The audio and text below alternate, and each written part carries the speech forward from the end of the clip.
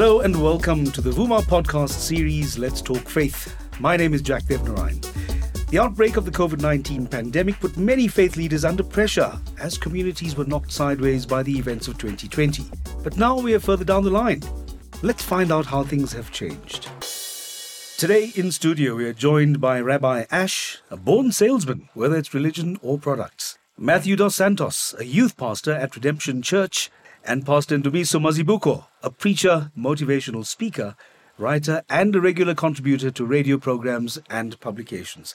Good to have you all in studio. Thank you. Thank you so much. Yeah. I'm going to start off with a question. Each of you is going to have a bite at this one. Consider broadly what COVID did for all of us, the whole world.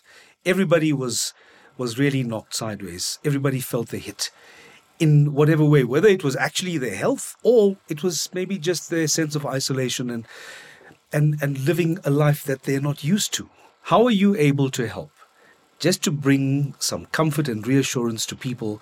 And how were you able to get people behind the drive to be vaccinated so that they were better able to cope with COVID? One of the biggest challenges when COVID started was the lack of credible information about the pandemic. But not only that, but just this new normal and this new reality that no one knew how to explain. And so besides spiritual support and all the counseling and all the different initiatives that we did during the time, we also took it upon ourselves to provide people with credible information or lead people to the most credible information and the most accurate information possible at the time. We ourselves as spiritual leaders often didn't know what was what, but what contributed to the sense of fear and the sense of dread in people's lives, which was a major issue at the time, was that people just didn't know, is COVID ever going to end? What's the nature of this disease? Are we all going to die? What happens when I have COVID? How do I get out of it? And personally, when I got it during July of 2020, that I used it as an opportunity to say, hey, I'm in this now as well. So this is how I'm navigating out of it as well. This is what I'm learning. This is what I know about it. Did you feel that you had earned your stripes? Like almost as if you needed to get COVID that you could talk to people about having COVID. It certainly helped because now I wasn't just speaking from a vacuum. I wasn't speaking just from Googling information. I was going through it. People asking me, oh, so you've got it now. Oh, so it is real.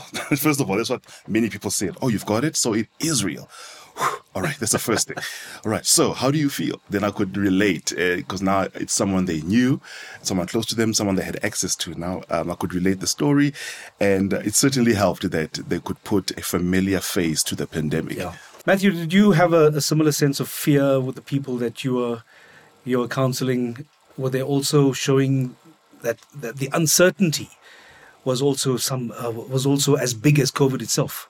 I think it might have been a big blend. I think sometimes Christians are notorious for being a bit over the top, especially when it comes to vaccinations and diseases and conspiracies. And so there was a lot of people on both sides of the coin where there were people that had a lot of faith through it, and then there were a lot of people that were very extremely skeptical in a very natural sense. And I also managed to get COVID and earn my stripes in, I think, January 2021. Okay, because I was afraid to ask. I'm glad you told us. No, so I like, at the end of the day, when you're leaning into your faith, you should have that reassurance from your God, from your deity, that like things are going to work out, And that was just what my journey was like, this is just something that's happened before. It's not something that's completely new. There's been the Spanish flu that wipes out hundreds of millions of people in the early 20th century, but we're so much better equipped to handle it now.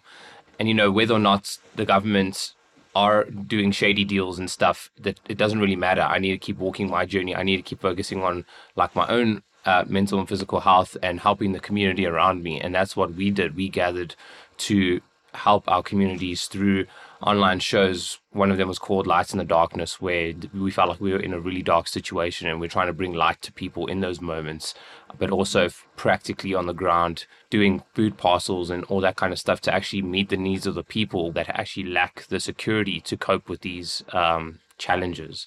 Did you find that the vaccine somehow represented the light that you were trying to bring? Did people see it that way?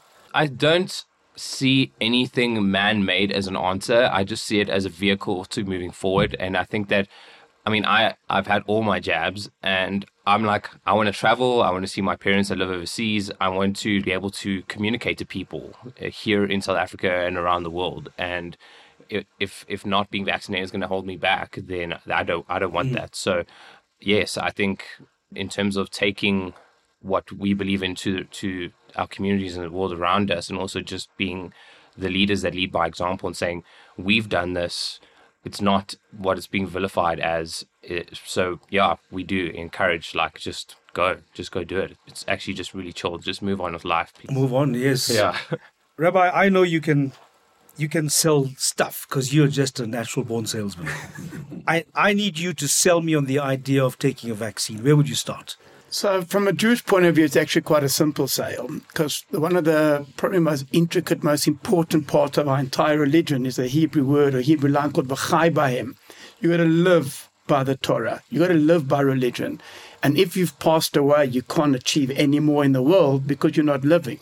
And therefore, if there is a pandemic that is causing people to die, and the way to be able to overcome the pandemic is via vaccine, it's critical about it. And us as a Jewish community, not so much now, I'm very involved in the organization, but we actually have an organization called Hatzalah Medical Rescue, which has quite a big ambulance service which runs within the. It's not made for the Jewish community, but it's within the areas that we all live. And the rule is we service everyone and anyone within the area. And if a person is outside of that circle where another ambulance service will get there first, we always would call them. And we actually understood, as a medical service, we actually opened up a vaccine site. Mm-hmm. We vaccinated just over 50,000 people. Wow. It wasn't Jews only. It was anybody across all religions, across all creeds, made no difference. We vaccinated. At points, we actually went out to other sites in order to assist. So it was literally about vaccinating as many as we can. We actually recently shut down the site because the necessity for it had obviously fallen away based on the mass, and there's many other sites out there. But the truth is, it was more than just about educating. We said we've got to be proactive about it.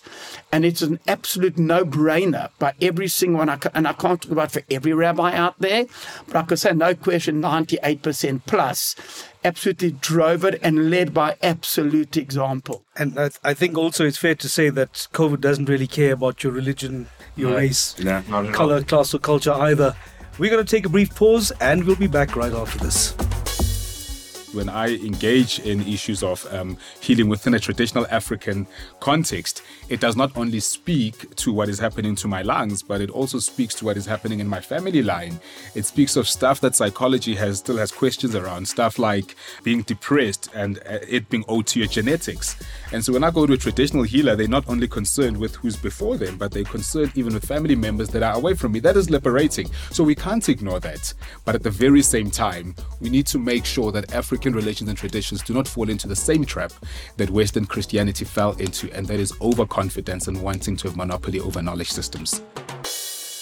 Ndumiso, do you think people show a greater appreciation or value life more now, given that what COVID did was just wake us up to the reality of what a public health issue, a global pandemic can do? Do people value what they have now more than ever before?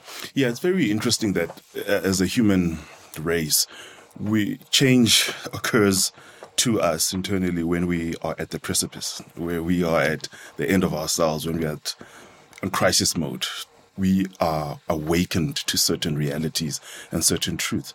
And so, yes, definitely, I'm seeing a great appreciation for life, for the brevity of life, for the need for God, for the need of community, fellowship. There is that awakening. On the other hand, I am concerned that even during such times when we were going through the pandemic and we were all having this epiphany that I'm describing, we did see, in particular in South Africa, a rise in certain violent crime. Okay, so we are in this moment that's awakening us to appreciate life, but we're seeing the lowering of a respect of human life and dignity as well. Through the crime and the corruption that took place around COVID funds, we see the same thing. So, it concerns me. And now, where we are at the pandemic stage, that we are now in 2022, there is some complacency as well that's creeping in terms of all the precautions that we're taking before, and just, us going in the opposite direction of what I just described earlier.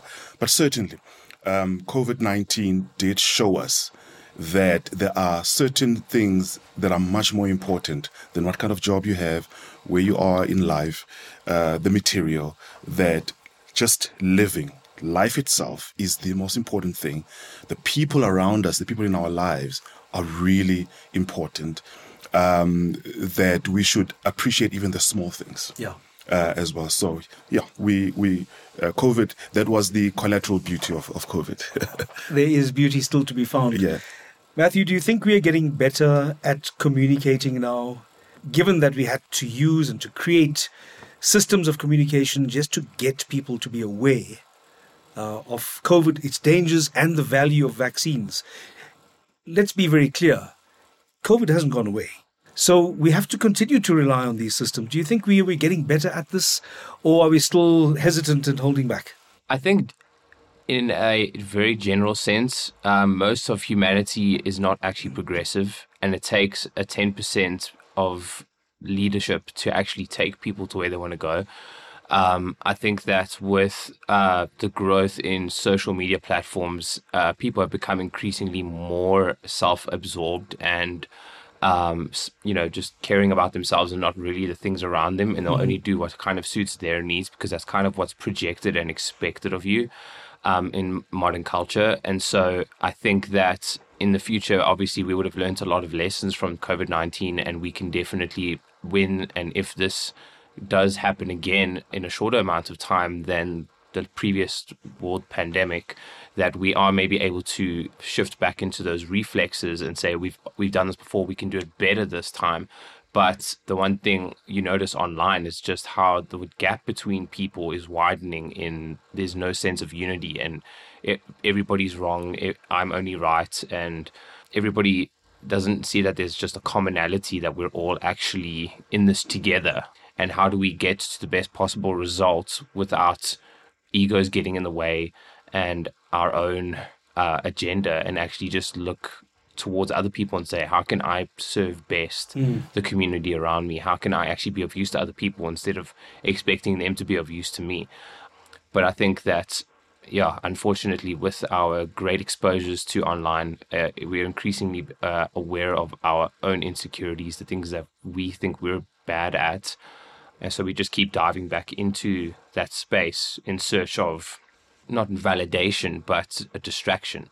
And there will always just be a space where there is just tons of entertainment, because people are not actually looking for self-development. They're looking for distraction from self. But I think that as people become aware of this, that they can actually develop in themselves, and they can grow as in their own characters and as a person.